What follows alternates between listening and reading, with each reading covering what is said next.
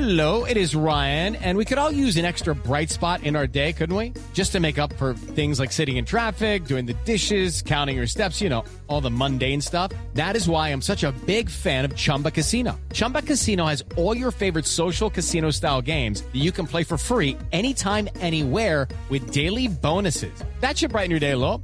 Actually, a lot. So sign up now at ChumbaCasino.com. That's ChumbaCasino.com. No purchase necessary. VGW Group. Void where prohibited by law. See terms and conditions. 18+. Okay, round two. Name something that's not boring. A laundry?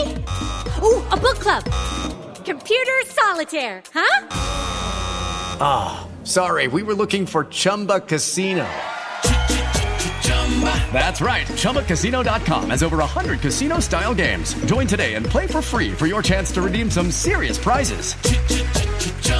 ChumbaCasino.com. No purchase necessary. Void where prohibited by law. 18+. Terms and conditions apply. See website for details.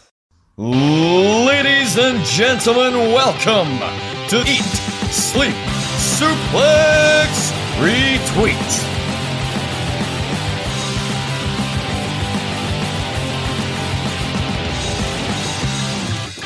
Welcome once again to ESSR Central here on Eat, Sleep, Suplex, Retweet. I am once again your host, Ross McLeod, and on such a massive week where there are 2 pay-per-view reviews and 1 pay-per-view preview, we want to get you a very special guest.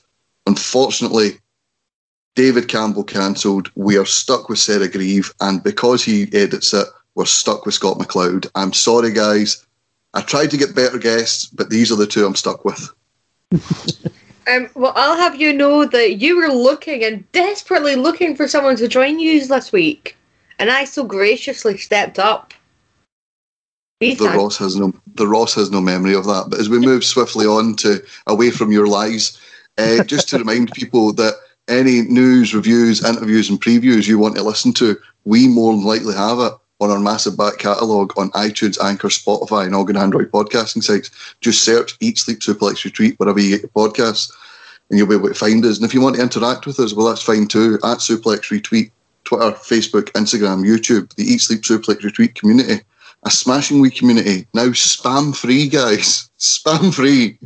Come back. Oh, what a feeling. And I mentioned, guys, obviously it's a big week because we have Impact Against All Odds to review. We have NXT to review from this past Sunday. A massive NXT just happened there. We're looking ahead to NXT Great American Bash on July 6th. And of course, this Sunday, just a small matter of Hell in a Cell, the last pay-per-view of the lockdown era. So quite a bit to get through, and we're just going to dive right into it, and we're going to look back at Impact from this past weekend. So Saturday night, Against All Odds, partially filmed at the Impact Studios, partially filmed at Daly's Place. The main event, we'll talk about that later, Moose versus Kenny Omega. But Sarah, you have the floor. What match would you like to talk about from this past Saturday's Impact pay-per-view? Well, the match that I want to talk about is the one that happens Against All Odds, and it was what was supposed to be a number 1 contendership match for the X Division Championship. Usual shenanigans obviously went on through that entire match. I mean, you had some high flying, you had some people claiming it's like, no, you're not meant to be doing that and whatnot, and Trey Miguel trying to act like he's got a personality. Yes, because I don't believe he actually has a personality. He's great in the ring, does not have a personality. But it was just like the usual style match, and you're just like rooting for whoever you want. Like, they all put on great showings throughout that entire match. But none more so when Madman Fulton, which, with all fairness, Impact have done so well to basically use Madman Fulton in a big guy role, like a big scary man. Obviously, he didn't do so well when he was in NXT and had a very, very short-lived time in Sanity.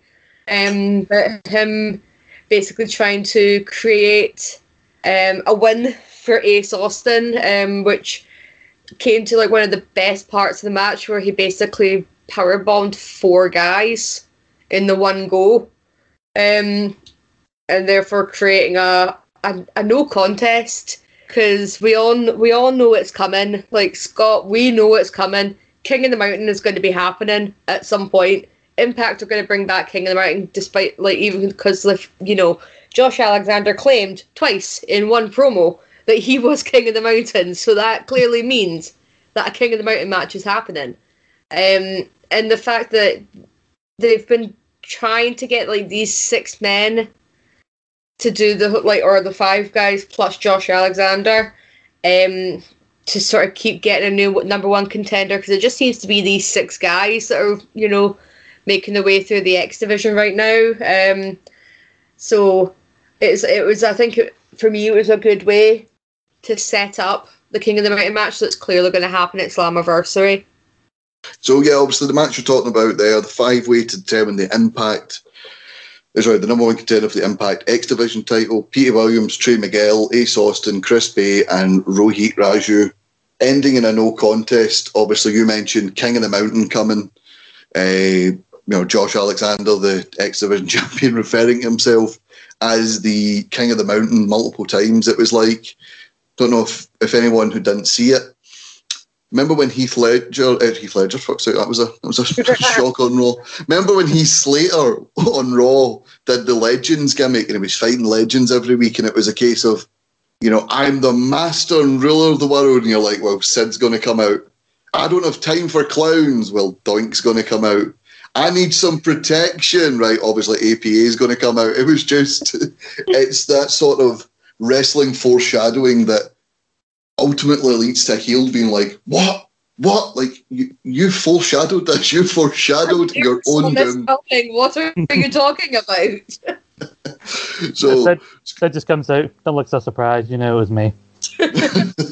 So, Scott, obviously, you loved the match as well. This was your first choice. You're going to have to go to your second choice. What were your thoughts on the match? I really enjoyed the match up until the finish. Understand you got to find a way to get to that match. But again, like, it just screamed, you know, even had Madman Fulton yelling at the referee Dave Penzer afterwards, like, it's no DQ, when he came out and just battered everybody. But it did make him look like an absolute monster. You know, he's done a move where he chokeslammed 2 guys while having Trey in like a slam position and Chris Bay around his neck for a powerbomb, like just delivering this move at the same time on everybody. But the referee, for some reason, refusing to count it. I mean, King of the Mountain isn't my favourite stipulation. I would have thought if they were going to do a multi-man thing, given it's the X Division, if possible, would they be able to do Ultimate X, bring that back? Because I think it was Fightful saying that Impact are trying to bring or planning a crazy or dangerous stipulation match for Slammiversary. So it's either that or they want to do some sort of death match style thing with Sami Callihan. Like, it could be either one of those two, but I'd be happy to see that. But as long as we don't have one of these moments of wrestling foreshadowing where Josh Alexander wins King of the Mountain, raises the title up, and we get the original King of the Mountain fucking Jeff Jarrett coming back, because I think everybody knows my thoughts on Jeff Jarrett. I'd pop for that. If anyone's listened to the best, worst, I would as well.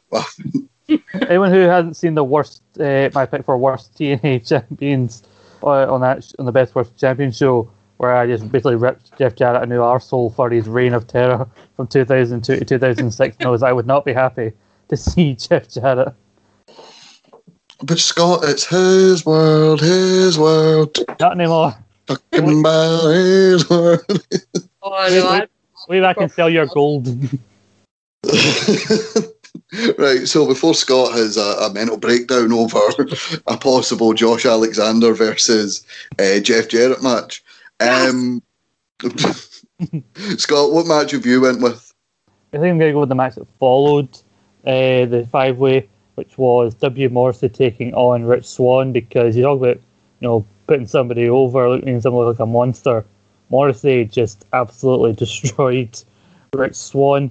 And, you know, I did kind of joke there was a bit of a come down for Swann because he was going to probably get destroyed by the new guy so soon after losing at Kenny Omega when we all knew he was going to lose. But I think there were moments in the match you actually saw Rich Swann at his best. You know, he's better when he's fighting from underneath and when he's not having to be, you know, the strongly pushed, you know, world champion. You know, he's better as the underdog on the chase, and so he's able to bump in a way that helped like make Morrissey look even more like a monster than he already is.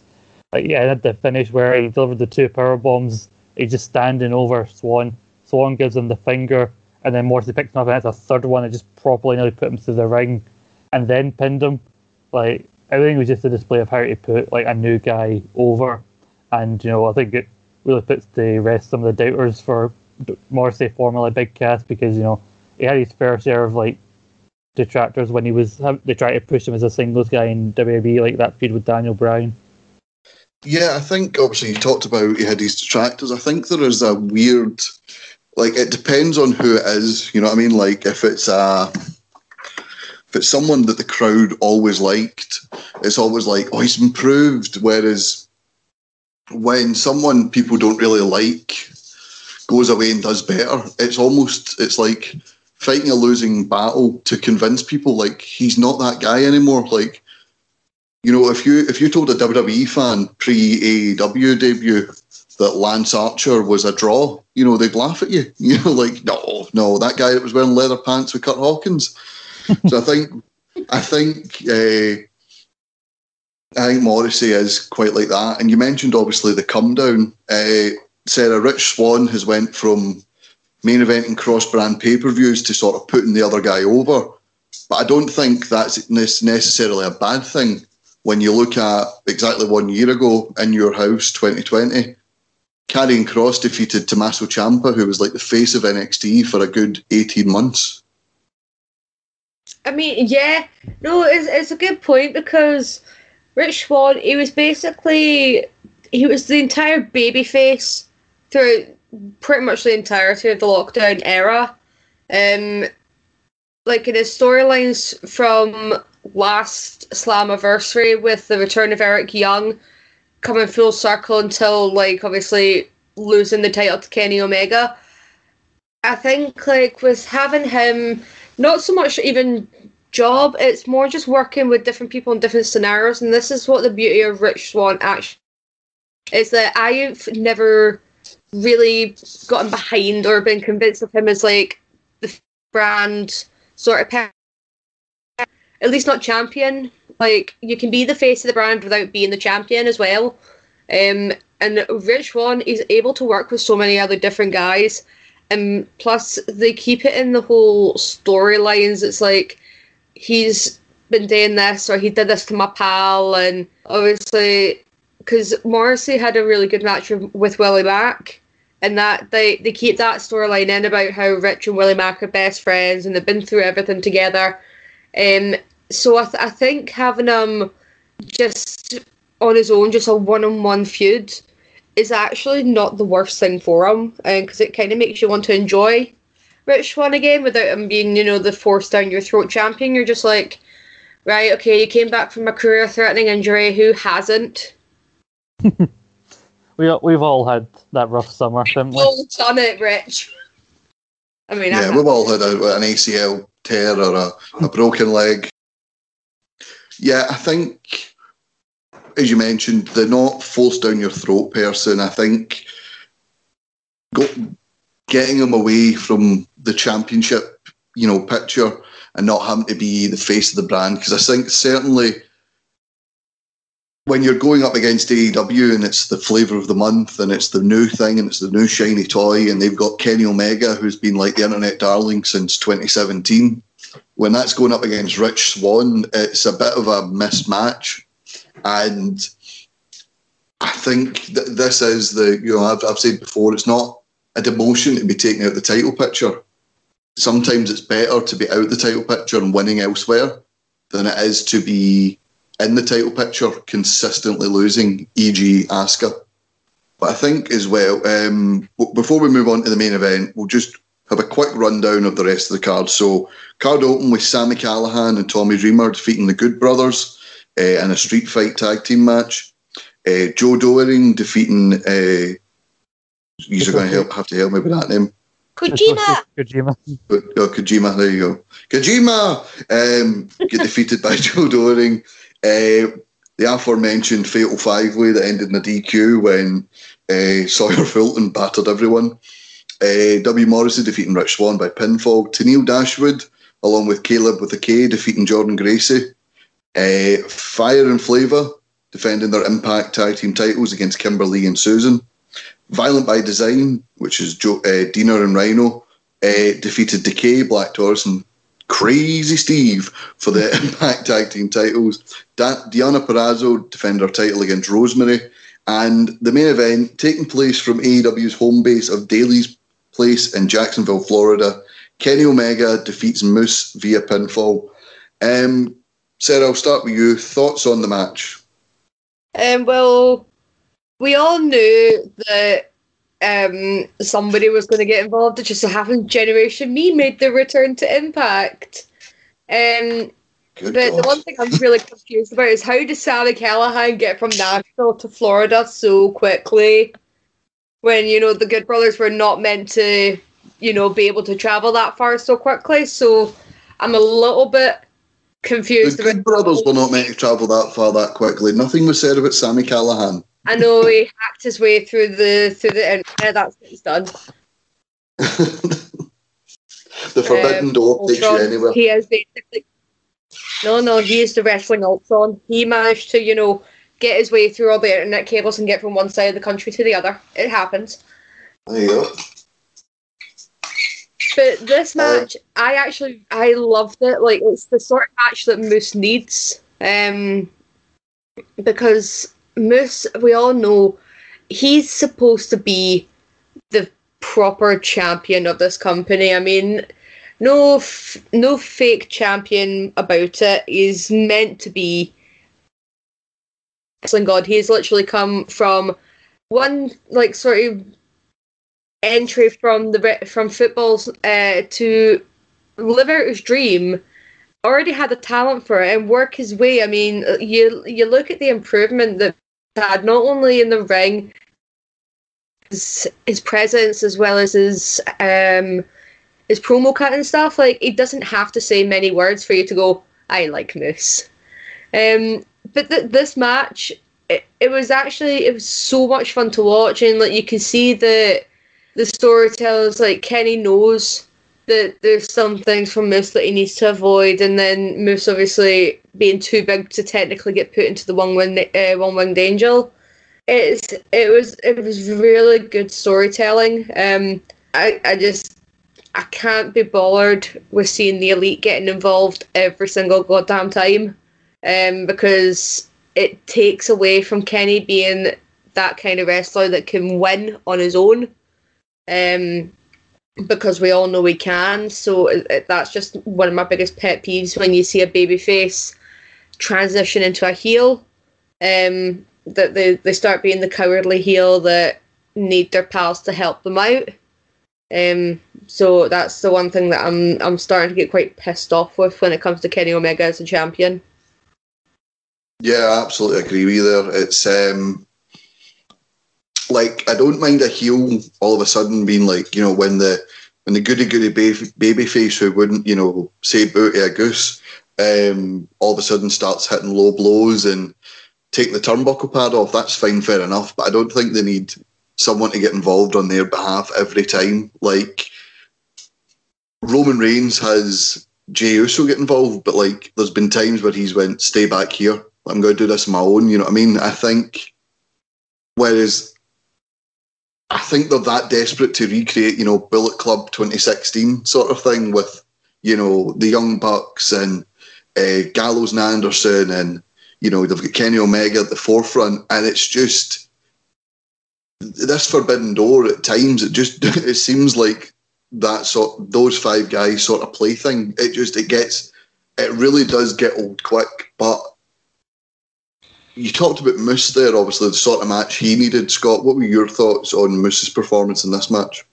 Oh, I loved it. As soon as Omega came in and started, when we all knew he was probably going to win the Impact title, this was the match I wanted to see. The fact that Moose wasn't even meant to be in the six-man tag, the main character in Clerks, he wasn't even supposed to be there today. He went in there and basically stole the show.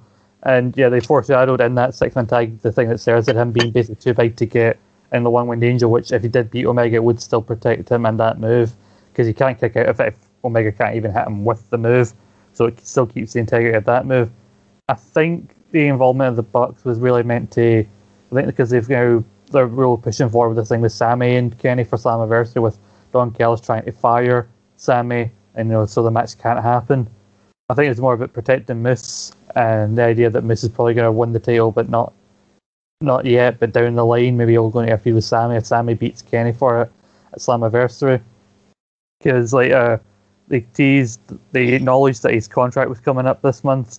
Moose wants to win the title before his contract runs out, and it's come out now according to Fightful Select that he's signed a new contract which will take him through to the summer of 2023 with Impact, which with I think it said vastly improved stipulations or whatever, which basically translates to he's getting paid more money.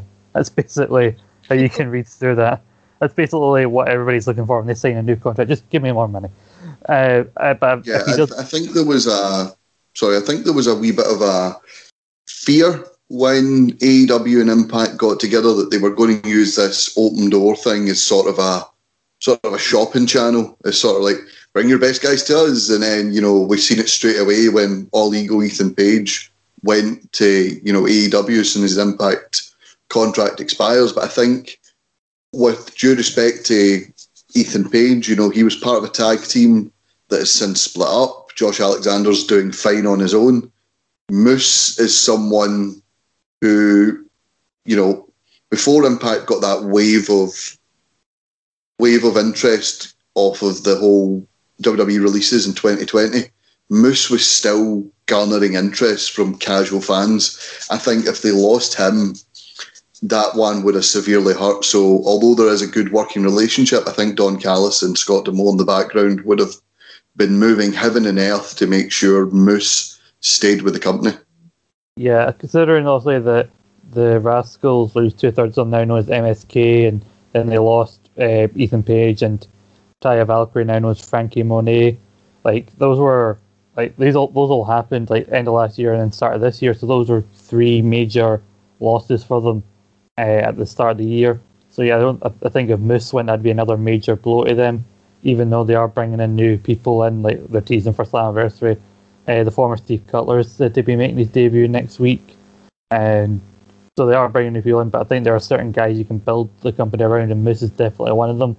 So if you've got another 2 years with them, now's the time to actually give him run or recognise run with the world title, and not have him declare himself the champion. Even though that run with the TNA title was one of the most entertaining parts of Impact over the last year. Yeah, absolutely. So obviously you mentioned Sammy. He was involved in the match as well. Sarah Scott said about Moose possibly getting an official run with the Impact title and not just pretending to be the TNA champion. At the same time, you've got someone as hot as Sami Callihan, who has consistently been, not to use the pun, but a draw in Impact. Do you go with Moose or do you go with Sammy? This is a nice headache for Impact to have. Who do they have fight Kenny Omega at their biggest show of the year? I mean, now the Don Callis just basically spit the dummy and just fired Sammy. Cause he's like, I'm your boss, and Scott D'Amore's like, so am I. So it'll be interesting to see what happens. But I was saying to Daniel that it wouldn't have surprised me if Tony Khan had just walked out with a checkbook and just signed Sami Callihan on the spot.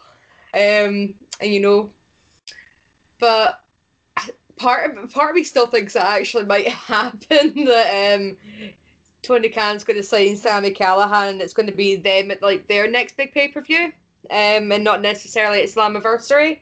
I think Moose is probably going to get another go at him, which I think that would be a good one to see, an actual stipulation where it's maybe in Moose's favour a wee bit, and the Good Brothers and the rest of the Elite are, I don't know, it's just locked in the back with, I don't know, I'm just trying to think of the most craziest stipulation, because let's just face it, Impact like to do the weird stuff.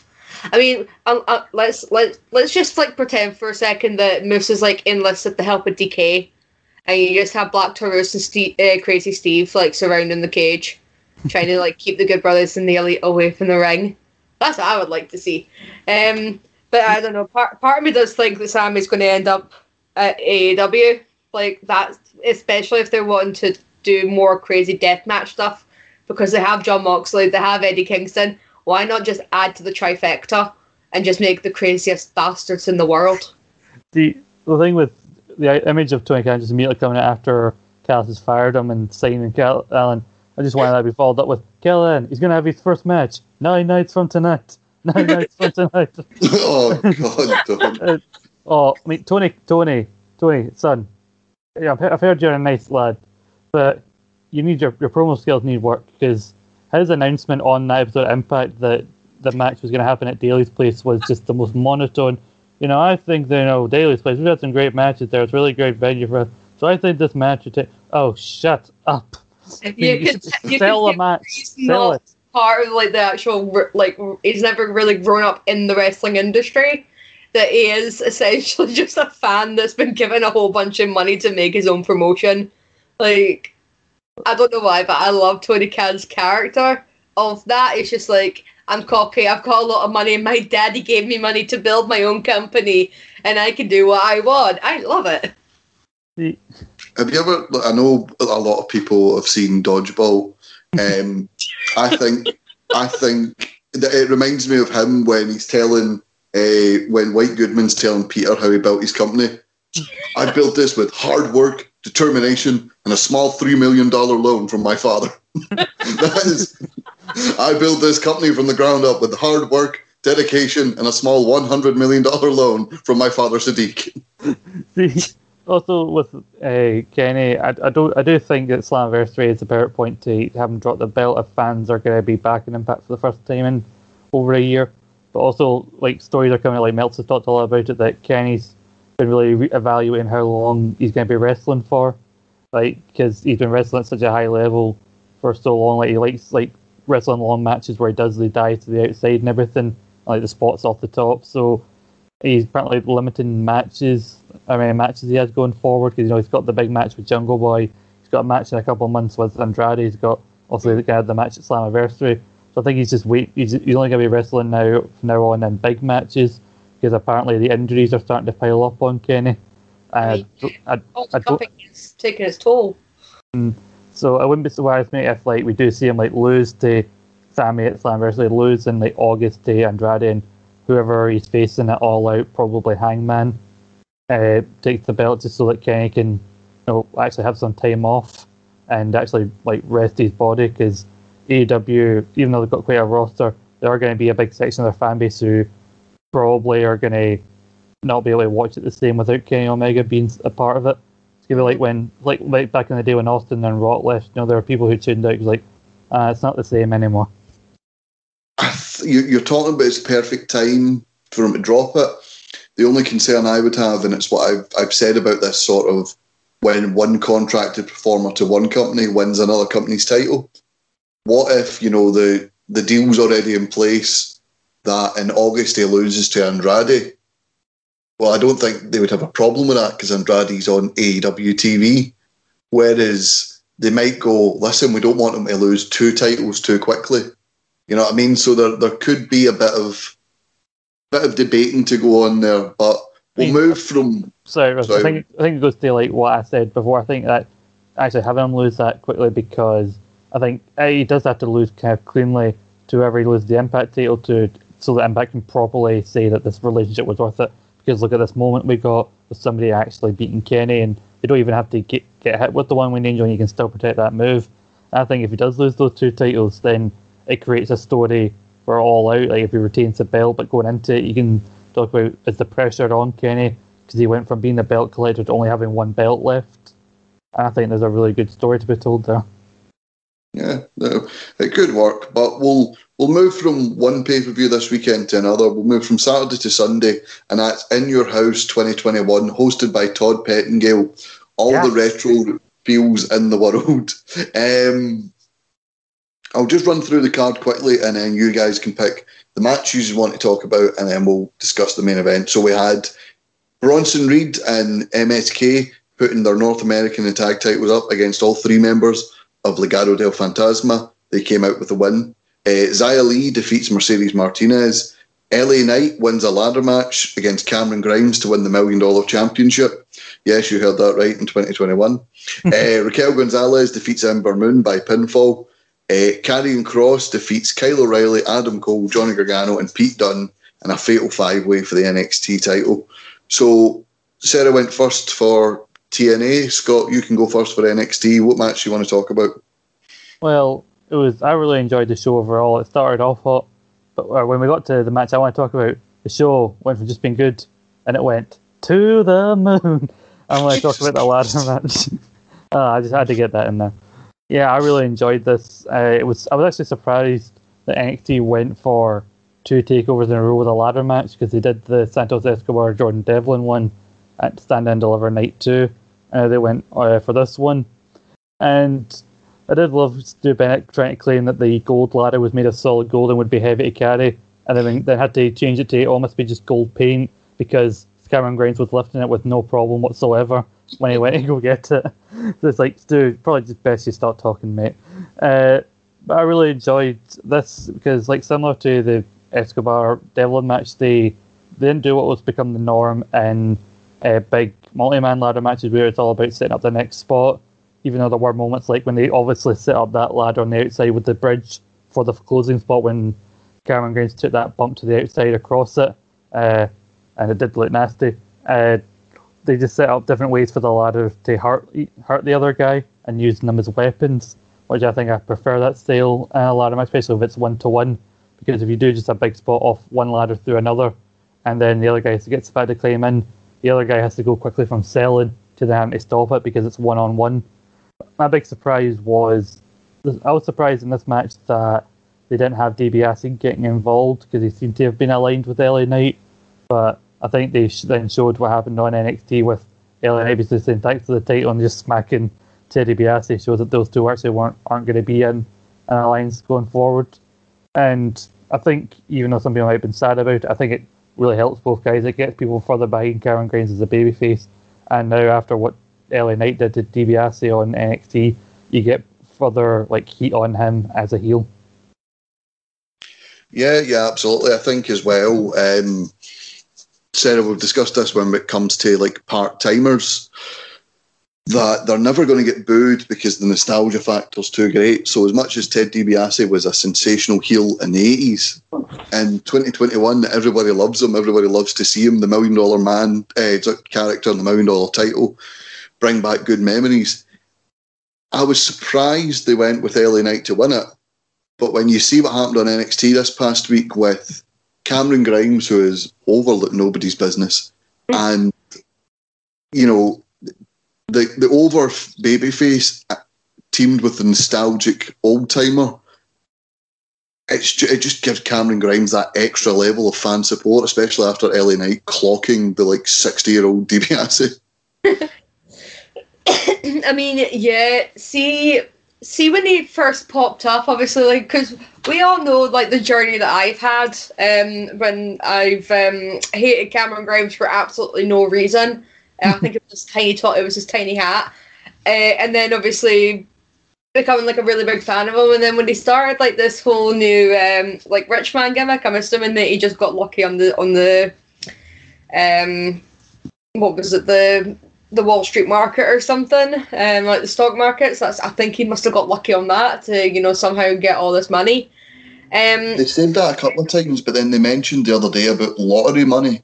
So I don't know if they're changing the story and he's a My Name Is Errol style lottery winner. I was going to say, because on his entrance Titantron you can see stock market things. So unless that does change and he just sort of suddenly came into some money, you do love the nostalgia factor. Every now and again, when you bring back just someone that you don't expect that person to come back. I mean, bringing back Ric Flair 5 times a week is just going to get old, but you haven't seen the $1 Million Man in so long. Despite maybe just either stuff on the network with them, but bringing him back, especially because we see now that Triple H wants to sort of relive some nostalgia eras, some of his favourite eras with NXT. You've seen that In Your House, and then Great American Bash and like Halloween Havoc, etc. That this is what's going to probably be happening, like every now and again, just to sort of help elevate that character and bringing back the $1 million title. It's something that was like, does it actually need to get done? Whereas like have the endorsement of the $1 million man and, you know, keep making your millions from the $1 million man. But having LA Knight win it, I was really surprised when they had him win it. But I think like throughout the entire match, I just kept making jokes that Eli Drake got told he had to have a 3-syllable name so he could still do like the L.A. Knight. So having him win it, I now obviously seeing what's happened on NXT, it makes sense because obviously they're going to try and push Cameron Grimes over as the ultimate babyface and make, obviously if you're going to clonk someone in the face, especially a legend, you're going to get some mad heat for it no matter what. Like, all you have to do is just like, it's how Randy Orton got his gimmick over with the legend killer. All you have to do is flick an old man on a nose and you're instantly booed. It's like the equivalent of stepping on a puppy or something. So, yeah. Yeah, it's almost as if Cameron Grimes is about to be pushed to the moon. I think as well, you mentioned like the Eli Drake winning it. I think obviously now that we've seen NXT, we know why, because it'll mean so much more when he's paired with the $1 million man. He wins it back so that someone who respects the legacy has the title. But at the time, all I was thinking about was, are they maybe just like, I know they're doing Great American Bash in a couple of weeks, are they maybe just doing this so Cameron Grimes wins the title and it means more than being awarded it? I don't know where it's going, but it'll be interesting to see because we've seen things like the 24/7 title. That was the nostalgia of the hardcore title. That got old quickly. It's just sort of R-Truth's plaything every 3 or 4 pay-per-views. The Cruiserweight title, although Kushida's doing great with it, it's not what we all hoped for. So it'll be interesting to see how this $1 million title thing goes, especially considering it's not so much Vince, it's more NXT and Triple H's control. So it'll be interesting to see how they talk about carrying the legacy on. It'll be interesting to see how it goes. But from that match to Sarah's match, what match are you going to pick for us to pick apart and review? Well, I'm going to pick what was the opening match, the winner take all 6-man tag team match for the North American Championship and the Tag Team Championships. So Bronson Reed with MSK taking on Legado del Fantasma. I absolutely loved this match. It was probably one of the best ways to actually start off the show. Because this is what I find, if you start off with something really, really big to get the audience's attention, you're going to be in for a great show. So the storyline as well, like having like a proper trio of Legado del Fantasma trying to basically have all the titles, I thought worked really, really well. And there was some fantastic spots, as you always know you're going to get. Even like Big Bronson getting a couple of good spots in as well, that you're just like, it was more shocking to see, and there was some parts of the match that maybe went a tiny wee bit wrong, but it still was okay. But that's probably what was like my favourite match, just because like I love Bronson Reed. Like I've been proper behind him since they came to NXT, and we know that I love MSK, formerly known as the Rascals, so of course I'm just going to love them. And it was more also nostalgia, because whenever have I not seen Joaquin Wilde in an opening match on a pay-per-view? I think as well, yeah, I think your nostalgia aside, we've got enough nostalgia going about with $1 million title here, Sarah, come on. I mean, Darryl Breen once said, nostalgia is heroin for old people. Oh, be old! No, I mean, Darryl the Breen oldest here, just saying. I mean, I'm the oldest of us, but that's not the point. Yeah, I thought this was a great match. This sort of swayed me to, Scott, I know you didn't watch it live, but I was still up at this time, and I thought, I'll see what the opening match is. And when they went, oh, by the way, we're going to go winner take all to start the match, start the show, I thought, yeah, this is a ploy to get people in the UK to stay up. We didn't start at 12, we started at 1, but here's your reward for those that made it. Well done. Exactly. Yeah, it was a well done for those that made it. Scott, what were your thoughts on the match and thoughts on the squishing that poor Santos Escobar? It wasn't a squish; it was a squelch this time. I did think at the time, are they just giving Braun's old train gimmick of just running around the ring and slamming into people? Because he just came out of nowhere, just like, choo choo, motherfucker. And, I was kind of disappointed with Bronson Reed's gear because, in the past, at TakeOver 30, I think it was, he came out with the Bam Bam Bigelow inspired gear. And I think it was Sam Roberts who said, well, I wonder if he'll do that again, something like that again tonight. And then he didn't, he just came out in black and green attire. Of all the shows Bronson to do nostalgia themed, entrance attire, this was the one to do it. Other than that, I really thought this could have done fairness, though. Mm-hmm. See, in fairness, he was matching with MSK, and I think that was important. I like matching team gears. But the match itself, I really enjoyed it. Poor Mendoza, he seems to be the guy that always takes the fall for this team, and if it really did again, he got looking squished. I do love that Stu Bennett's basically shouting tsunami as Bronson Reed dies on top. It's the new Kinshasa when Corey Graves used to shout it every time Shinsuke Nakamura used to do it. And I enjoyed the match. I thought it could have maybe done with a bit more time. For an opener, it still felt a bit short. And with the promo that Santos got on this week's NXT, I think it goes to show what I said last week, Ross. I think he will probably beat Bronson Ford, but more likely in a tag match. So one of these kind of underlings took the fall here.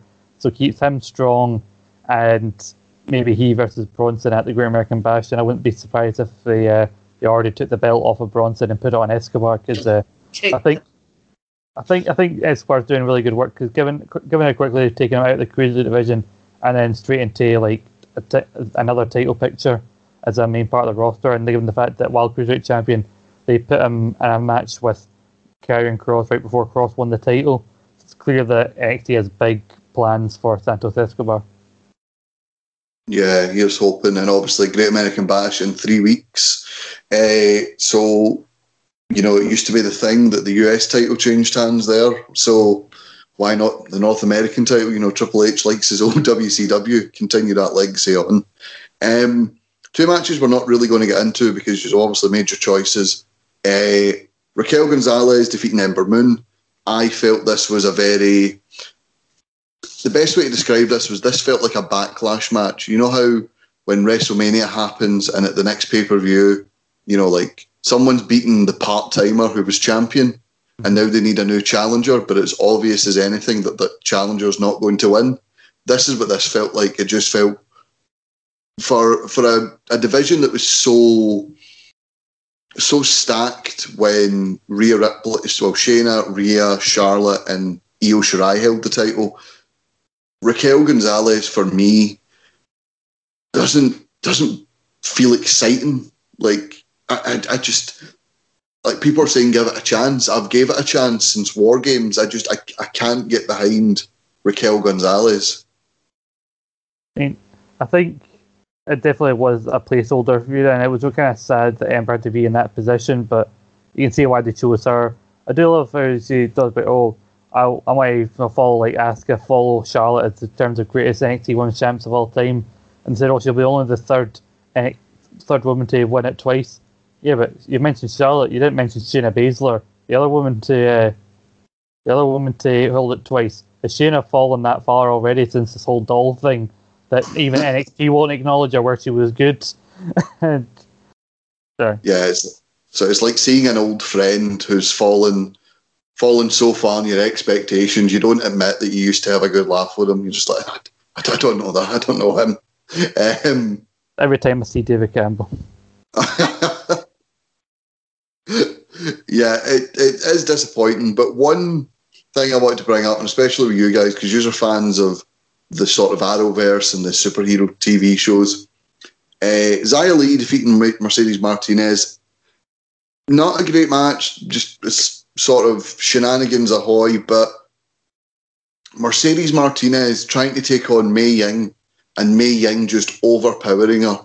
All I got from that was, and you'll know if you've ever watched any of the CW sort of superhero shows, it felt like an episode 5 or 6 where the big bad is finally revealed and Oliver Queen or Barry Allen tries to take them on and is just so overpowered by them. They're just like, we need to spend another 18 episodes building up to when they can finally be beaten.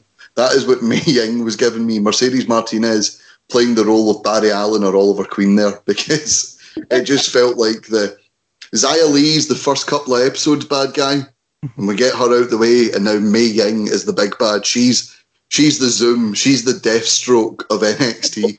I was going to say, yeah, Xia, like season 2 Arrow, like Xia Li's brother blood, and yeah, and she's Deathstroke. Yeah, it did seem weird. Like she just grabbed her by the throat, like Falcon nerve pinch, and then Mercedes gets out of it, and then she just locks it in again and just yeets her off the stage. Yeet.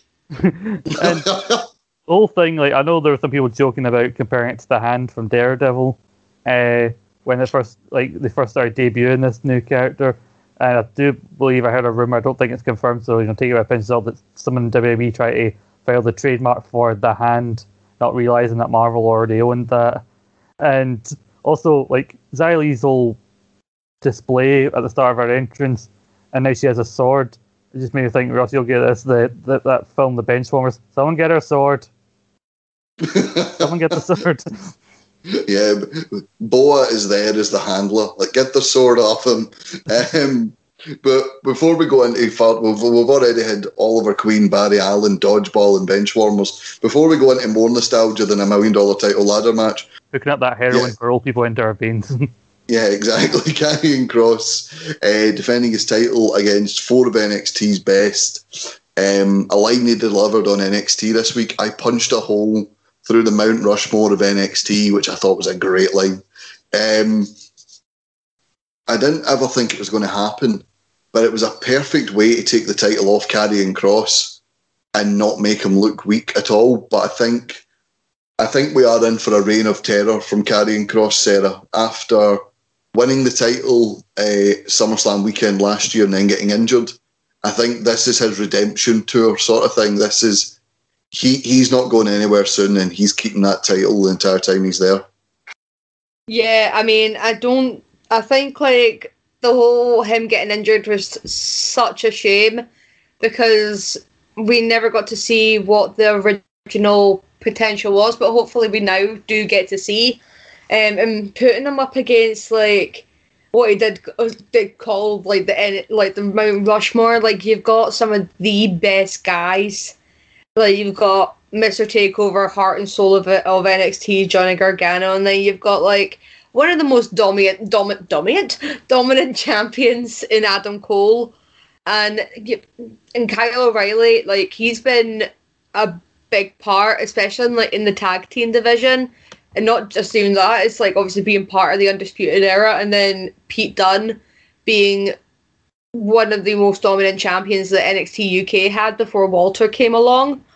It's you just put the top 5 guys in that without bringing in Tommaso Ciampa and Timothy Thatcher, because obviously they're in a nice little nitty tag team now, and it's cute. But you expect a big spectacle in this match, and it more than delivered, in my opinion. It was utter mental.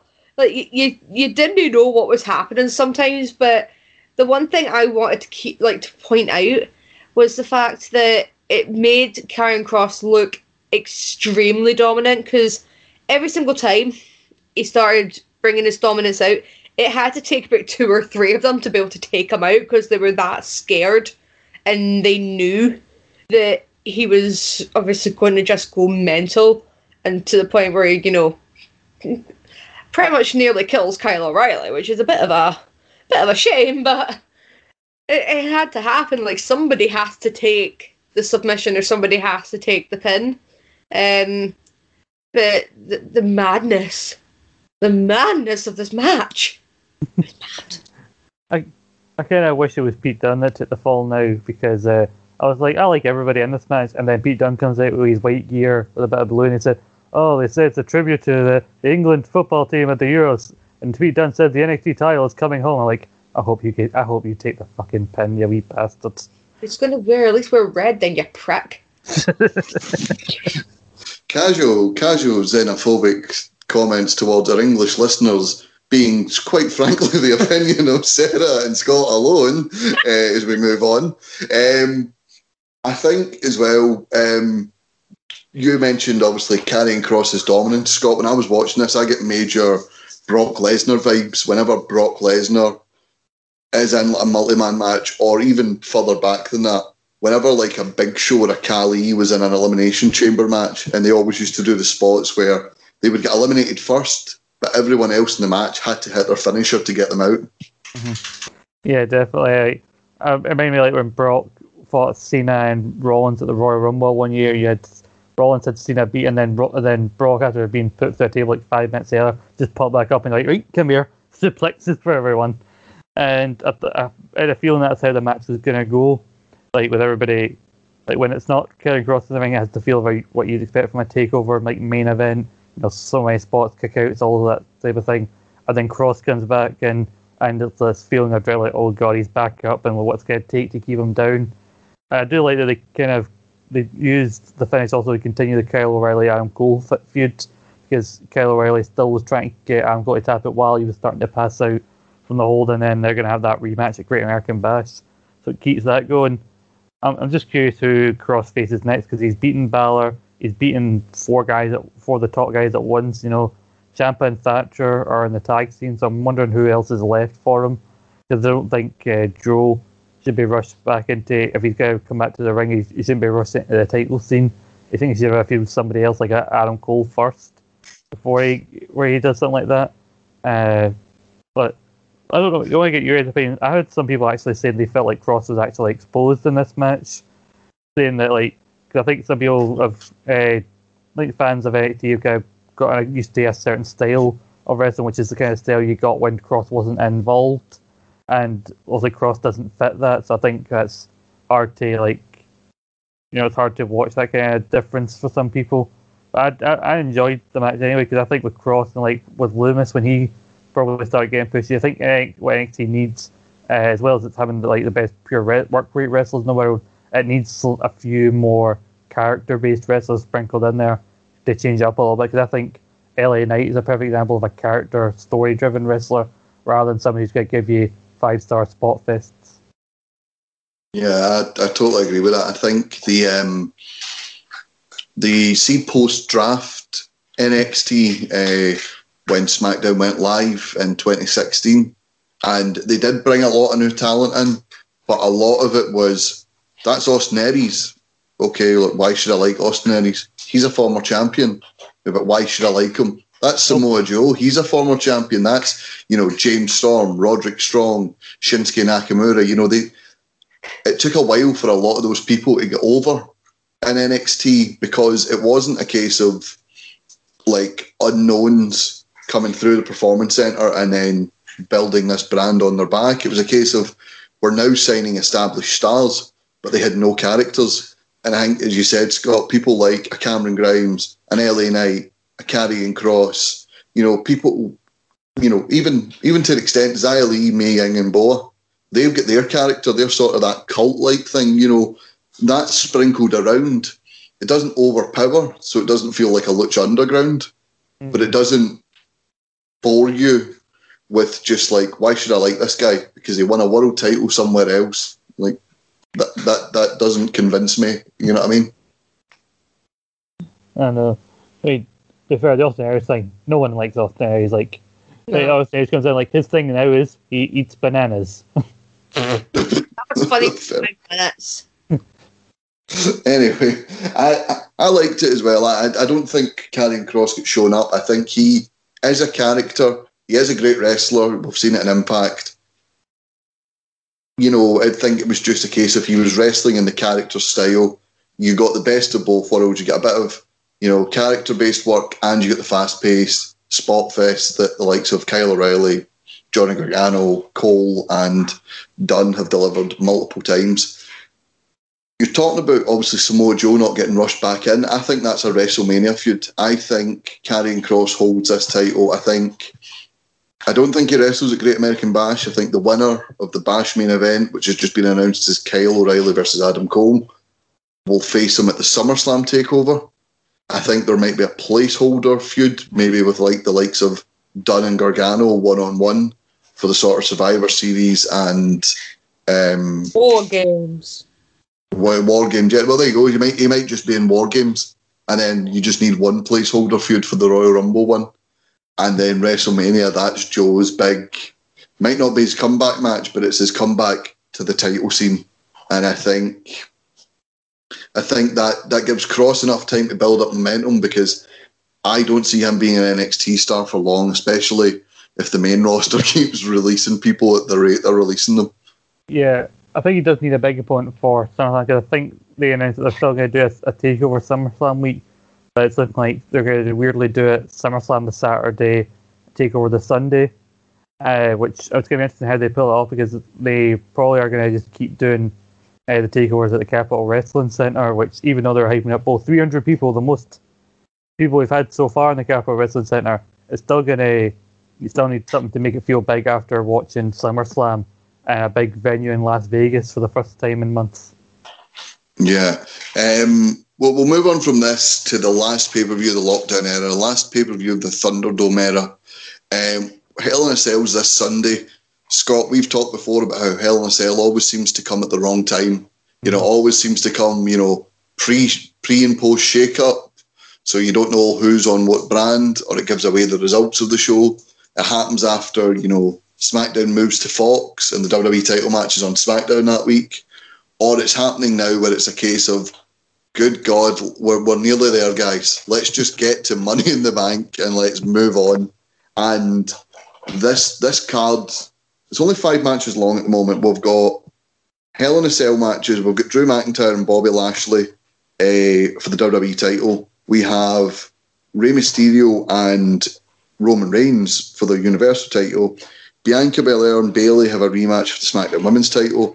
Rhea Ripley and Charlotte are having a rematch for the Raw Women's title. And Alexa Bliss is taking on Shayna Baszler. Sort of rematch central here. Yeah. But it does feel, and you obviously, we'll talk about this now, you sent me a report that Vince McMahon knows that the main product, specifically Raw, isn't great at the moment, but it's a case of, let's just wait till we get the fans back in. It's as if he doesn't want to waste his big storylines when there's no one there. It's sort of a, look, let's get through this for the kids, and when they go to college, we can leave. Like that. It sort of feels like that at the minute. Yeah. It's just like somebody at work, like on a Tuesday, like just get to the weekend, like kind of thing. And yeah, it was like, I seen the report, everything was from WrestlingNews.co, who'd responded to our previous report by Andrew Zarian from the Mat Men podcast, who's kind of been quite vague about some plans the WWE had that would help improve the show quality-wise, but the common thread between that report and the WrestlingNews.co one was that it all centers around the fans. Like, I think even at the start of lockdown, in the first few months, they said there were some plans for storylines that got delayed or scrapped altogether because there were no fans. And so, obviously, Vince has, obviously, I think it annoys Vince that they've had to wait so long to properly get fans, and even after getting them at WrestleMania, he's then had to wait a further few months to get them properly back on a more regular basis again. So it does seem weird that you would knowingly just, not even just try something to just improve Raw just a little bit. Maybe not have an angle involving a creepy doll. Because if I was in America and I heard SmackDown, or when NXT goes back on the road, that was coming to where I live, I'd be like, I'm going there, because like SmackDown's great at the minute, NXT's really good at the moment. But even though like these people will be desperate for live wrestling, I wouldn't be that desperate to go see Raw right now. And I didn't even stay up to watch NXT. I watched the next day, even though I was looking forward to that. There's as much as I'm looking forward to like Roman v Ray, for instance. Nothing else about this show makes me want to watch it live, let alone fucking Alexa Bliss face Shayna Baszler or Lily on a pole match or whatever it is. Yeah, well, Sarah, Scott mentioned Roman Reigns there, and he's someone throughout, he wasn't there for the first part of lockdown, he's been there for the second. He has been a consistent highlight, his character work, his work with Paul Heyman, the sort of family drama, and a Hell in a Cell match with someone like Rey Mysterio where he can just throw him around and Rey Mysterio can do all the flippy shit we've seen him do over the past 30 years is something that actually excites me. It's the only reason I think I'm going to watch this show. Yeah, well, Roman Reigns is probably the best character work I've ever seen him do. Because he's gotten himself over without even trying. Because we were all excited to see him back, obviously, after taking some time off at this very start of COVID because he was a very, very high-risk person.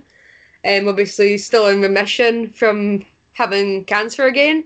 So seeing him come in and just sort of have his t-shirt as well as wreck everyone and leave, and you're like, I mean, he's capable of it. And then the most unexpected thing of him teaming up with Paul Heyman is something that, if anyone said that they saw that coming, they're absolute fucking liars, because we all saw what was going on between Roman and Brock Lesnar, and Heyman was the last person that you'd ever expect to team up with Roman Reigns, and they managed to do the whole family drama for from one Hell in a Cell to another. I mean, it would have been, a little bit more poetic if it had been October to October Hell in a Cell, because it unless they get rid of the red cell, because let's just face it, a red cell in the summer is not going to work. It only works for Halloween. So, yeah, it's been really good, but I'm quite concerned that maybe Rey Mysterio isn't maybe able to do the flippy shit that we all know and love him to do. Because this is where part of me thinks that Dominic's going to come in and do a bloody swanton or a 450 splash off the top of the cell, and I'm scared because he's just a child. So wouldn't hate it. You come with your dad to bring your child to work today. You get what you deserve. Man, I'll beat your dad up. But yeah, I think you're right. It's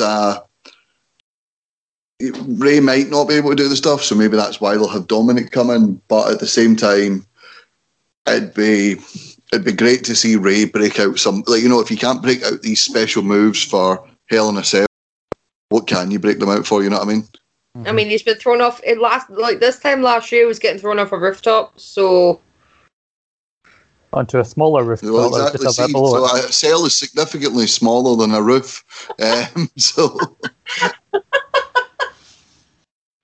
So I mean, I don't see what his problem is. Maybe toughen up, you wee prick. You know what I mean? I think he maybe needs to somehow grew it back.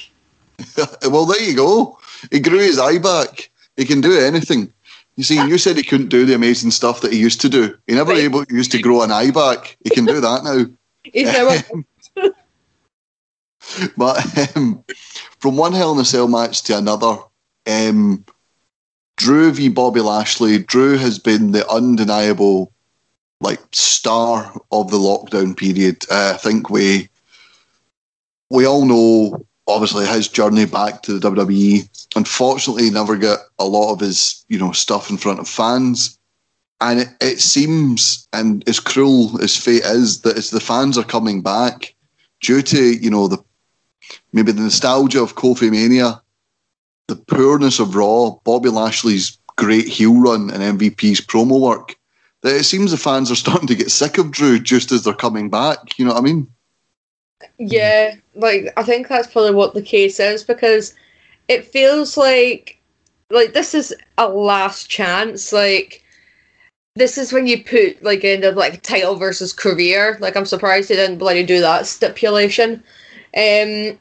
So it's a big shame as well, because you want to support him. He was like the lockdown champion, and he carried that company on his shoulders. And obviously now we're just like, Drew, just you're worth more. Just stop it. You're embarrassing yourself. Like, that's the way I feel about it. And that's why we're all just sitting there going, he's more than likely going to lose. I'll be very surprised if he wins this last chance match. But that's usually when, like, I would say maybe about 6 times out of 10, a last chance usually ends with the last chance actually, getting grabbed by both hands. So it's a bit of a, I feel meh, but I want a nice outcome at the same time. I definitely. Yeah, I think. Sorry, you go, Scott. I definitely think this should open the show, and Ray versus Roman should main event, because I think they made a big mistake having Drew v Randy main event last year when they could have easily had it be Sasha versus Bayley or Roman versus Jay, because that Hell in a Cell with Randy, I think across both of Drew's WWE title reigns, is probably his weakest pay-per-view match that he's had since becoming WWE champion. And like, they try to do that spot off the side of the cell, but that's a spot we've actually seen done quite a few times at this point, because we know people can't go off the top of the cell anymore unless you're Shane McMahon. So stop doing a spot that's half as good as Mankind in '98, but try and sell it if it's on the same level.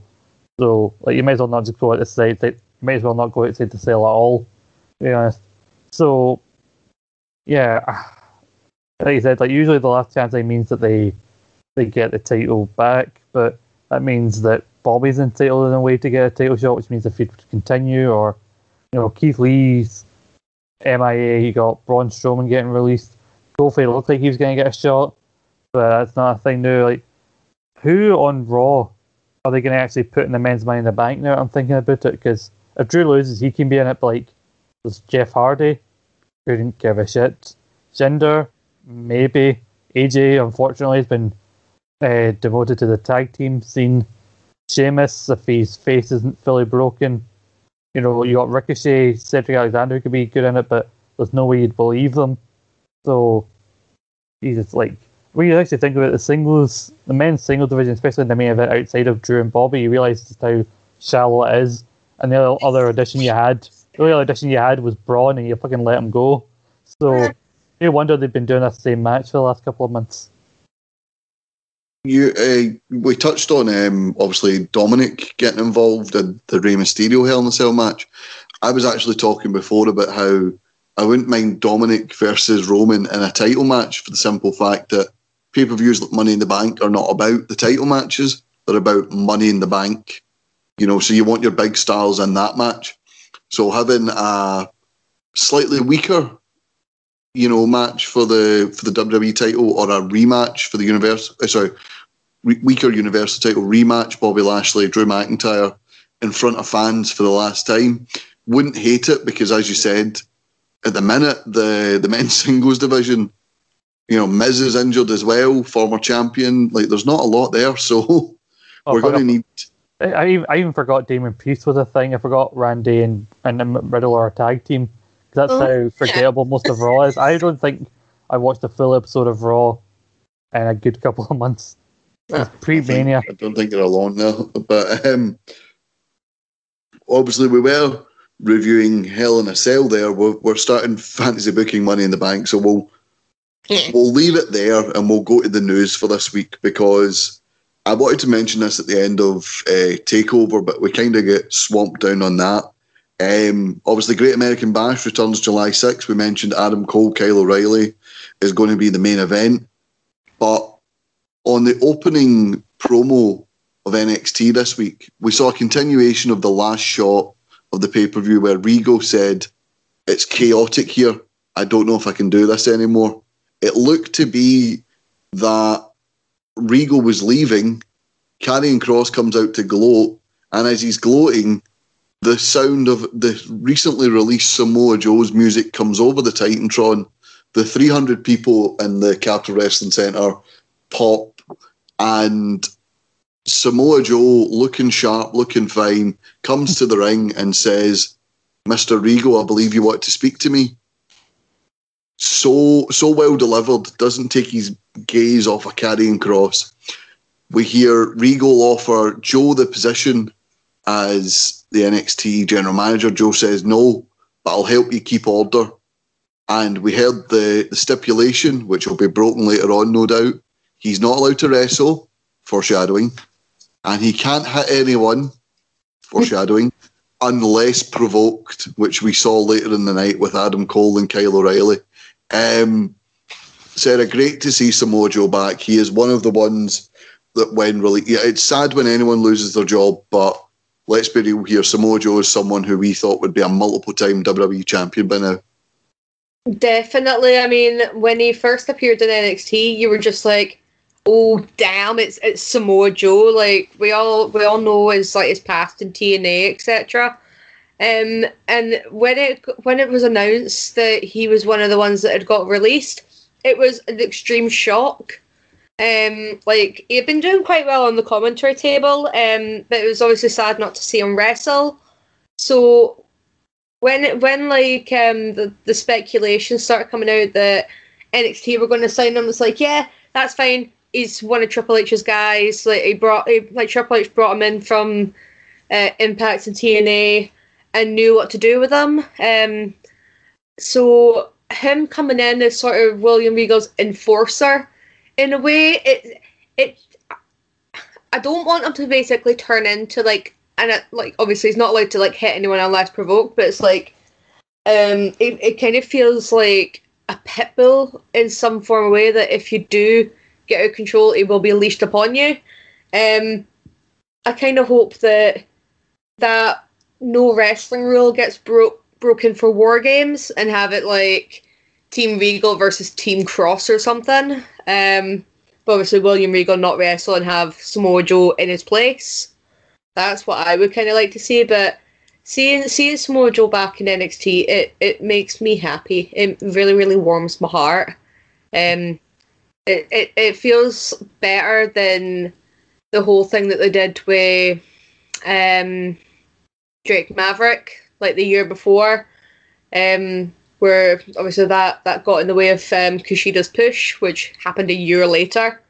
So it's good to see that, someone who definitely did not deserve to lose their job, because nobody deserves to lose their job, get brought back in a different light. And even if he doesn't wrestle for a wee while, it's still going to be good to see him, because he's a big guy. He's a great talker as well, which it does help that he's a really good talker. So I'm happy for it. Yeah, Scott, and as well, obviously, even if he's not wrestling, we've saw the impact that people like a Big Show or a Mark Henry can have when going to AEW in non-wrestling roles. They still provide name value. They still provoke interest. And there is that, when is he going to wrestle? And you're hoping, there was rumours that he was re-signed, but he has not yet been cleared to wrestle. You're hoping that, as long as it's safe for Samoa Joe to wrestle, hopefully soon, as Sarah says, that gets lifted, possibly maybe for War Games. I think War Games is a hell of a shout for him to come back. Kind of like how Kevin Owens maybe returned to NXT for one night a couple of years ago to team against Undisputed Era. I like the stipulation. He can't unless physically provoked. Everything, almost dead in, like carrying Cross to. He looked at Cross and basically Joe's looking daring him to try something, otherwise he would deck him. It kind of reminded me, they did it for Stone Cold when he and Eric Bischoff were co-GMs in 2003 on Raw. Because Austin, despite being GM, would just go around stunning everybody whenever he felt like it. I do think it's good to have that stipulation where he can get physical but not have a match, because we don't know what extent he is in terms of the injuries he's been suffering the last couple of years. And also WWE hedge their bets. They're going to bring Joe back. They want him at his healthiest. And you got to think, once they do have him cleared, Triple H and Joe are going to get together and think of all sorts of storylines and matchups for him to have. Maybe against Adam Cole, given that segment that we saw That'd be quite interesting. Just the way they just choked out Cole and just looked at him and just looked at one of the security guys. When he wakes up, tell Mr. Regal wants to talk to him. Just wondered, just the way he just stormed out the fact that he basically was a guy who caused a lot of havoc for Regal back in the day, like beating people up and when he's feuding Nakamura, like, bring me Nakamura or bring me my title. And now he's basically caught, like, helping, like, keep order for William Regal. And I think it's a role that Joe is probably going to excel in. Yeah, absolutely. And obviously we mentioned his feud with, his interaction with Adam Cole. He helps break up Rami.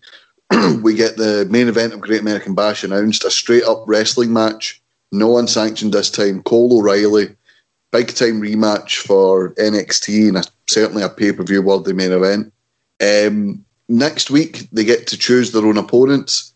Adam Cole's decision, we're still waiting for him to wake up and make his. But, Scott, you wanted to talk about how you're a wee bit annoyed at Kyle O'Reilly. I should say, I forgot to make this joke before, but I'm just waiting for the sign where Joe sets up a meeting and Regal's office, like, excuse me, as assistant NXT general manager, assistant to the NXT general manager. But yeah, like, because I almost forgot about the whole thing that they were choosing each other's opponents, because also in NXT you had Kyle O'Reilly confronting Kushida, which was kind of intriguing for me because we and along with Steven talked about Kyle O'Reilly versus Kushida back in New Japan and the Best of Super Juniors feature show, which you can check out our back catalogue. But, you know, like, I thought the idea of him going into seemingly teasing going after the Cruiserweight title was a bit weird when he's still in this feud with Adam Cole. But it also annoyed me because I thought, is he going to be in a match for the title against Kushida? Because as a draft performer, for me, he's been kind of middling. And next week, when he potentially faces Kushida or somebody else, if Adam Cole decides that, because Adam Cole's got to choose his opponent, if he wins, I get bugger all next week because it's a fucking transfer window and nobody gets anything. And now Kyle O'Reilly's getting a featured match where he actually will win it, as opposed to when he got put in that number one contender thing where there was no winner. And then I knew he was going to lose that 5-way. So, you know, I really feel like real selfishness on NXT's part as regards to my draft team and Kyle O'Reilly as well. I always preferred Bobby Fish. Speaking of anything else, Scott's pitiful first world problems aside, we will see Kyle O'Reilly versus we will see Kyle O'Reilly versus Kushida next week. The stare down happened after the debut of Trey Baxter. Trey Baxter answered Kushida's open challenge. Sorry, my dog just nearly sat on me. We saw Trey Baxter get quite a spotlight. He get the promo packages, and he got references to all the coaches at the Performance Center who apparently think he's amazing. So there seems to be sort of like when Zoe Starks debuted. As part of, she went up against Io Shirai. It seems to be he's losing to a champion, but it's to give him a spotlight. Mm-hmm. Yeah, it was a really good match. It was one of the few things other than the Joe segment I've checked out from this week's NXT. Trey Baxter, formerly known as Blake Christian on the Indies, who I've seen pop up in Impact once or twice, and being Grant talked about his performance in New Japan Super J Cup. So I think he's still fairly young, but he has made some headlines in the indie scene. So, it was smart for WWE to get in there, and do what New Japan and Impact were a bit too slow to do, snap him up to a contract, because, if they are going to hopefully take the Cruiserweight division a bit seriously more, they're going to take the Cruiserweight division a bit more seriously on NXT, then I think he can be a key player in that division. Yeah, absolutely. Obviously, before we move on to other news of the week, noteworthy things from NXT. The Diamond Mine debuts next week. We've seen promos for that for the past few weeks. Rumours it's Parker Bordeaux and someone else. I think Rick Steiner's son, whose surname I can't access it. Yeah. Right, so that'll be interesting, certainly for the tag team division. And a weird, I don't know if you guys have seen anything else online, or maybe from someone's indie gimmick, you might be able to give me a clue, but I had no clue. There was 3 times last night on NXT where a Charger logo came up. So it came up the first time, charging 1%, charging 10%, charging 23%. I have no idea who this could possibly be. Do you guys have any inklings? Mm-mm. See, no. When usually when you do that sort of thing, like it gives a sort of inkling. Mm-hmm. But when there's like, they even tweeted out saying booting up, and you're like, oh my god, are they going to bring in Baymax? I thought, because like it's hard to know that they signed so many people over the last couple of years to NXT as well, that it's hard to think who they'd be debuting with this new gimmick. But then I'm wondering, with this whole charging thing, is this going to be somebody's gimmick that they can't wrestle? They can't wrestle a match over a certain length because they just don't have the charge to do so. They have to just go back. They have to go backstage and charge if their match was over like 15 minutes. Well, I was hoping you guys would know. I have no clue, but we'll move on to another debut that we saw this past week, which was the main roster debut of NXT UK's. Sorry, what is she called in NXT? Piper Niven, sorry. Or as you know, in Scotland in ICW, Viper. Viper debuts as was rumoured with Eva Marie as the sort of heavy. She took Eva Marie's place in the match. I don't think any of us thought that Eva Marie match was going to happen. She squashed Naomi. She acted as if she had never won a match before. And it looks like they're doing a sort of Daniel Bryan Miz partner protege sort of thing. I want to get your guys' thoughts on it, because I'm going to be honest, right? And I know we're Scottish and all that, but being Scottish is not enough to get me behind you, right? I'm not going to suddenly cheer people just because they came from the same small stretch of land as me, okay? And she hasn't exactly set the heather on fire in NXT UK. Obviously, there's been a pandemic. Not all her fault. She hasn't. To me, ICW's women's division, we've spoke about it many a time. It's not much to write home about, for the simple fact they're not given storylines, bar the fact that there is a champion, and that is it. Like, the storyline is you're going after the women's title. Yeah.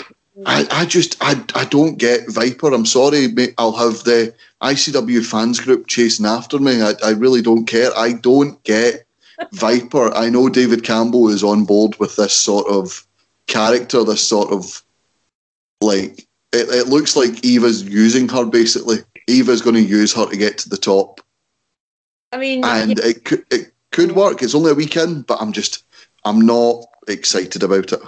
Well, like I went and pointed out in the group chat, it is essentially just a recycle of what they did with Eva Marie and Nia Jax in NXT, where Nia was literally just the muscle, but we already had Nia wrestling.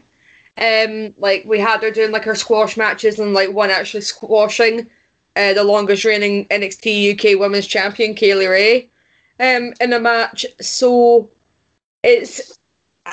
I want to give it a chance. Like, it's always nice seeing someone that's obviously your heritage. Like, we were all buzzing when Drew made a return. We were all buzzing when Nikki Cross went and got herself signed to NXT, and then got herself brought up. And obviously she was trying to get like a women's title match. I don't know what's going on with that now.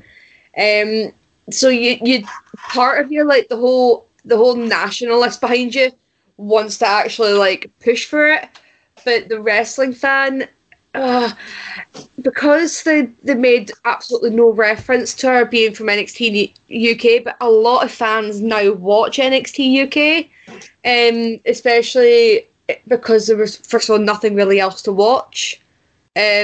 and they were starting to bring out new things, and it's not like she wasn't featured in the Mae Young Classic, which they made a very, very big deal over. Like, she made it to the quarterfinals in the Mae Young Classic in the first year, like losing out to Toni Storm, and before, like, was it the quarters or the semis? Something like that. But it was one of the finals that she got all the way to under the name Piper Niven. So it's not like the WWE Universe don't know who the hell she is.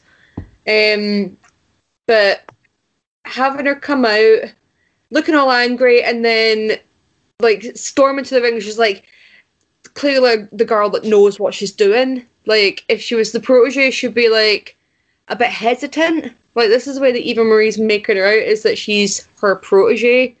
Now, we all know in reality, Viper has miles and miles and miles of more experience in wrestling than what Eva Marie will ever have in her pinky finger. But it doesn't. We all know that doesn't make sense. Like, but we know that WWE just does not make sense. But Viper going to the ring acting like it's like, yeah, I know what I'm doing. I'm gonna squash her. Yeah, and then acting as if she'd never won. Like, you've got to be consistent. But I'll give it a chance. I mean, even Marie taking all the credit though, say that she won the match, and you're like, bitch, your hair did not even get a centimetre out of place. To drink devil's advocate for a second.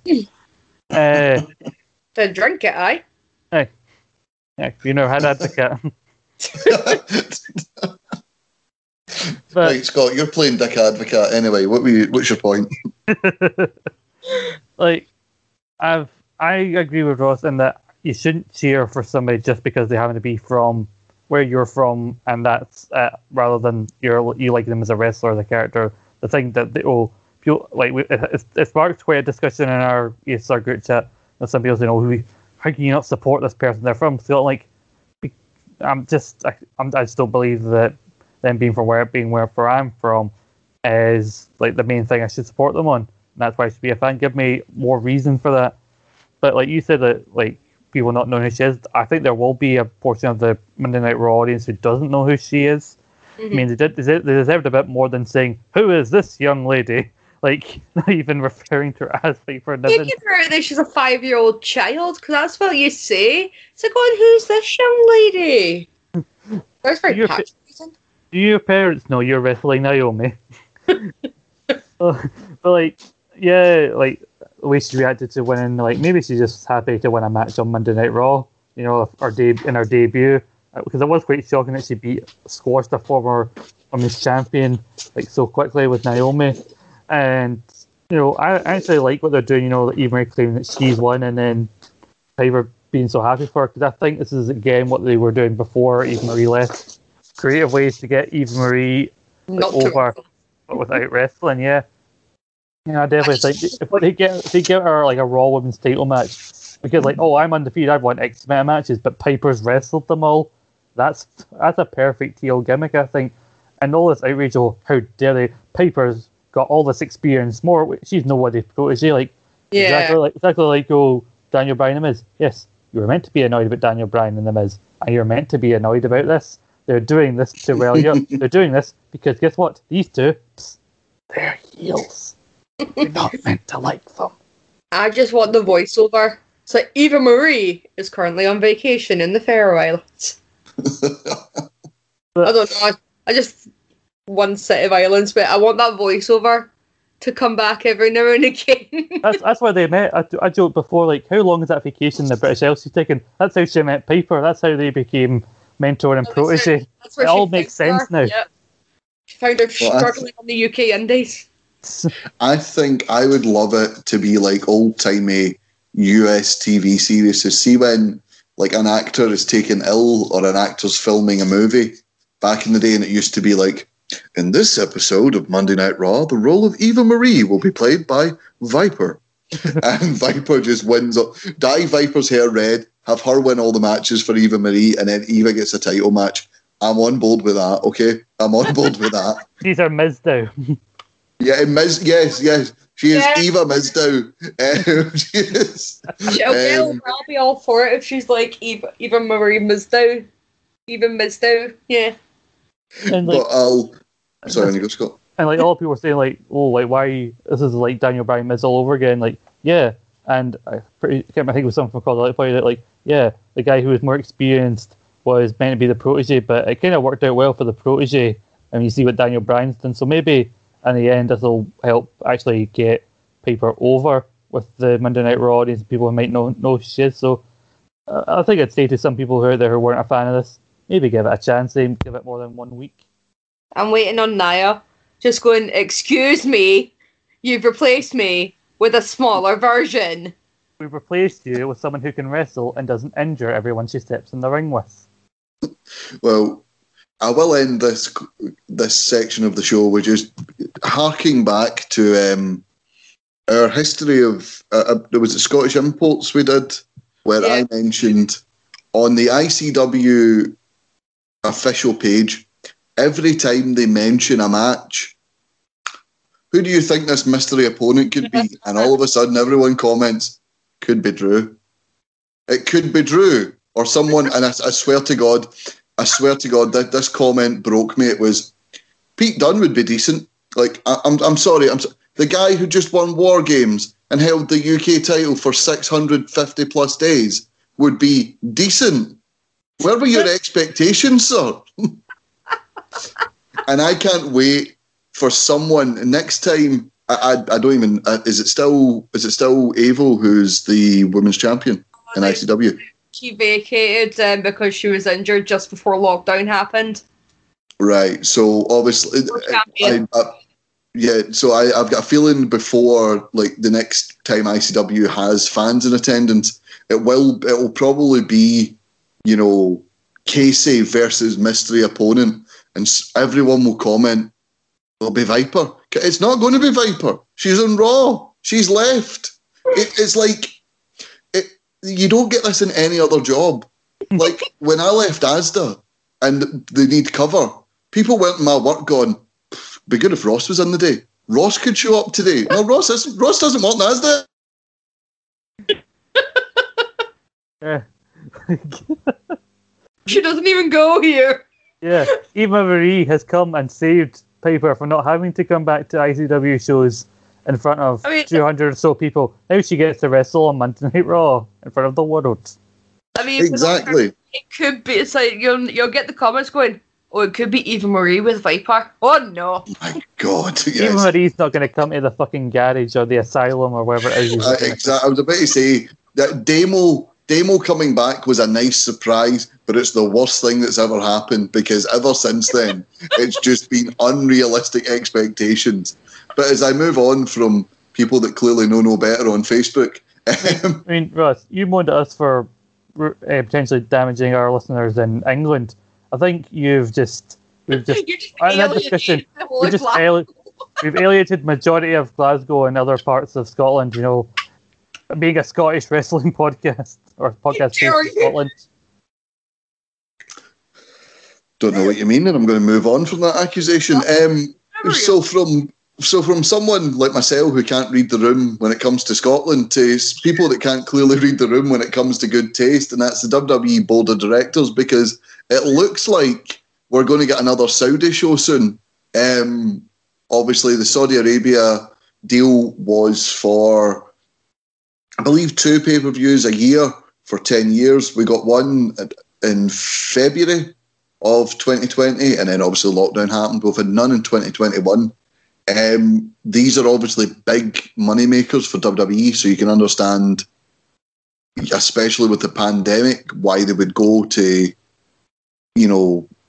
get, like, if they've signed a 10-year contract, they're kind of stuck in it. But I don't think anyone's jumping out their seats for another, Super Showdown or Greatest Royal Rumble, are they? With what roster? Mm-hmm. Well, exactly. They don't have a roster. That kind of sums it up. I would actually be interested, because I'm just thinking here, guys. Back when we did Eat, Sleep, Suplex, Retweet Patreon, I believe the first show on it was the 3 of us reviewing Crown Jewel 2018. And I would be interested I would be. It was 2019 because Brock had just won the title. I would be very, very interested to see who is still on that roster. Who from that Battle Royal is still... I'm actually going to Google it just now, right? Because we don't want to talk about the new pay-per-view, so I'm just going to Google that now. I mean, right off the bat, one of the featured matches in that show was Tyson Fury v. Braun. Oh my god! And Ross, I think I correct you there, because you paused for a second, I didn't get a chance to do this. You said the Saudi show was for, and I went, money. A lot of money. Lots and lots of money. Yeah, I'm trying to get the thing now on Crown. Oh, the hometown return. What was the guy that won the number one contender shirt to the US title? He's no bloody there anymore. That was it. Humberto. Humberto's still there. Is he? No, Humberto's still there. Humberto. Well, he's still there. But enough. Humberto. When's the last time you've seen him? We're going to continue the Saudi streak of Mansoor, the Saudis. Jedah's favourite son, who I actually quite like as a wrestler. He's very underrated. I think people pointed out that he's lost to Sheamus in a random episode of Raw. Is actually the first time he's lost. Well, there you go. Look, there was a gauntlet match. Dolph Ziggler, Robert Roode were in it. They're still there. Lucha House Party are still there. Hawkins and Ryder are gone. Tucker from Heavy Machinery's gone. New Day are still there. B-Team are gone. Revival are gone. The OC are gone. And then, hold on, Humberto won a Battle Royal, so let's see who was in the Battle Royal. Great Maverick. Heath Slater's gone. Brian Kendrick's retired. Eric Young's gone. Mojo Rawley's gone. Sin Cara's gone. No Way Jose's gone. Buddy Murphy's gone. Andrade's gone. And Luke Harper's unfortunately no longer with us. And Eric Rowan is gone. Then we get... This is the worst game of Guess Who I've ever played in my life.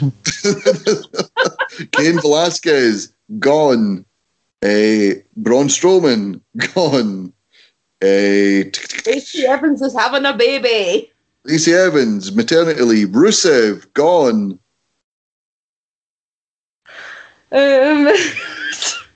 Jesus, that is a... There you are, guys. You could do a full show with the people that are no longer there from the last time they did a Crown Jewel show. There you go. Yeah. Jesus Christ. I'm going to move on from that. Yeah. That's supposed to be news as well. I know. I mean, it's going to be the same thing. Like, they're going to bring back some legend or something, or something's going to get botched spectacularly, and that's all anyone's going to talk about.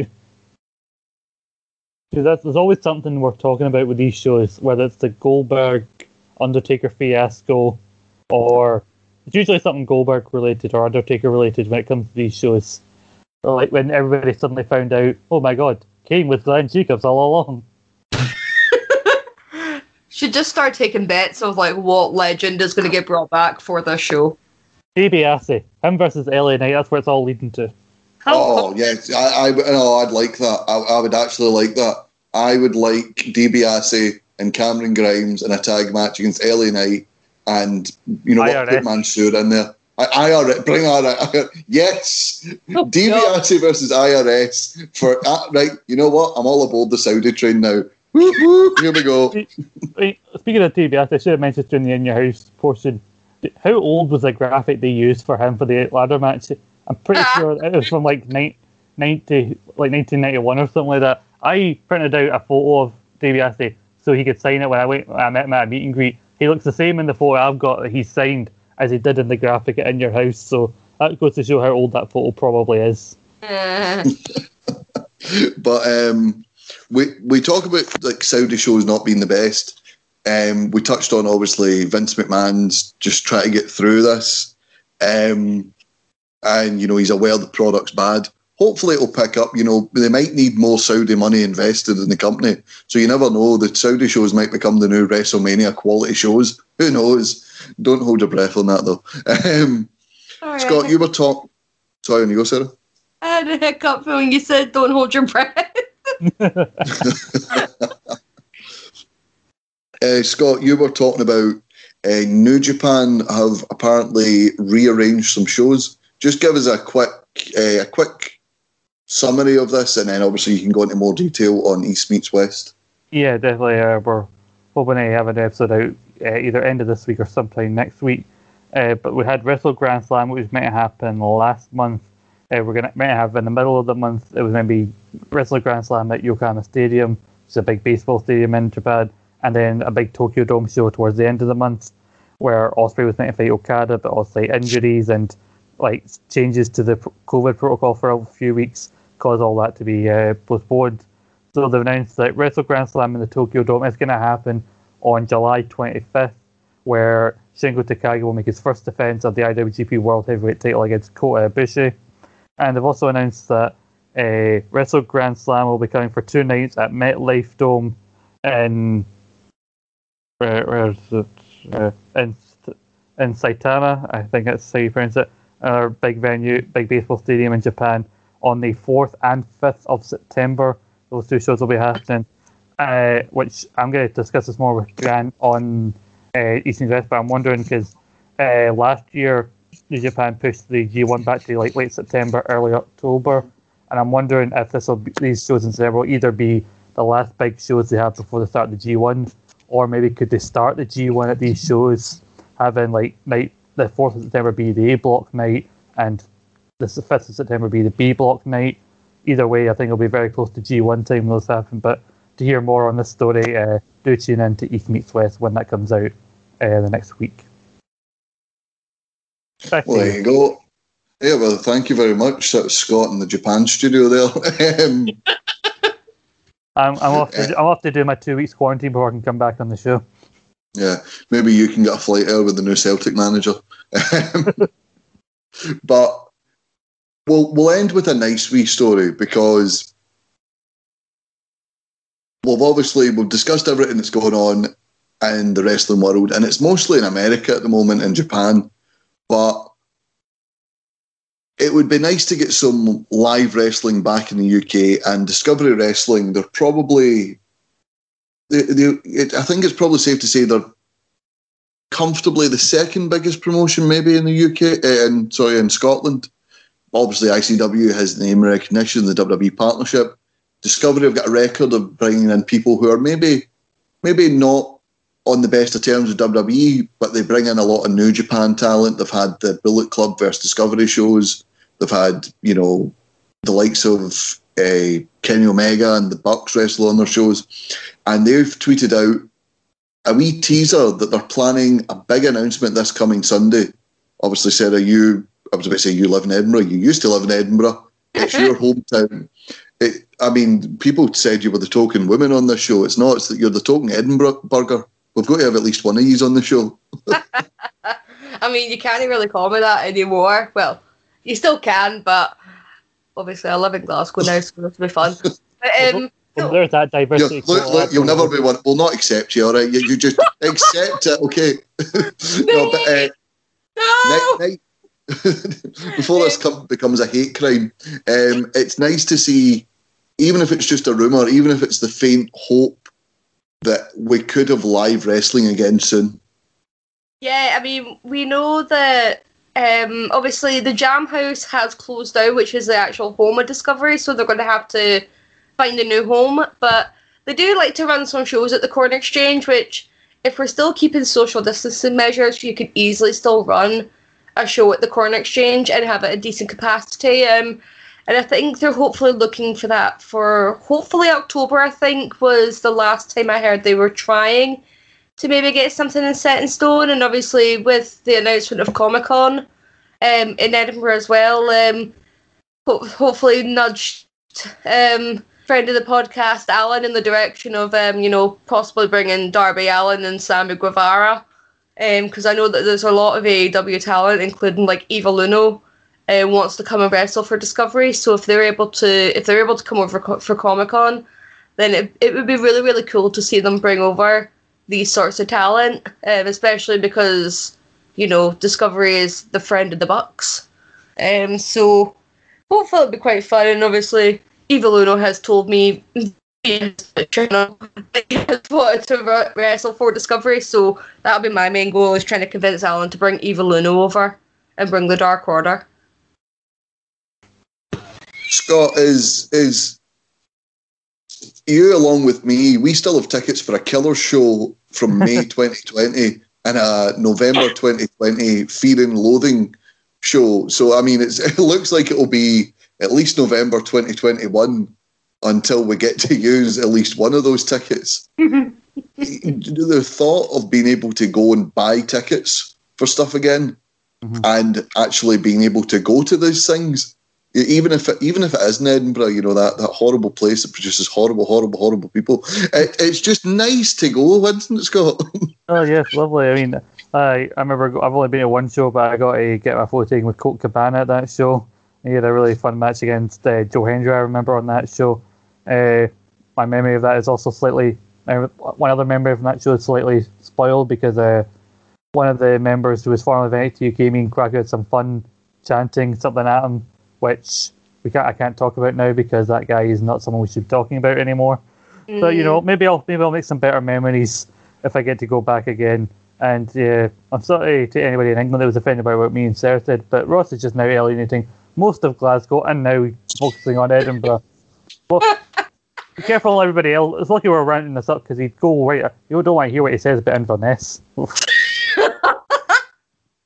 But for Ross's thoughts on Aberdeen, Inverness and Dundee, tune in next week to ESSR Central, where I'll be taking a dartboard, throwing it at the map of the UK and expressing why I dislike your hometown. But yeah, it's been fun, guys. We've had a lot of things to round up, a lot of things to talk about, and obviously a nice wee thing to end the show when we could be back in a wrestling... You know, we could be back at a wrestling show within the near future. I'm going to thank Sarah and Scott for coming on. One of these days, Stephen's going to take this show off of you.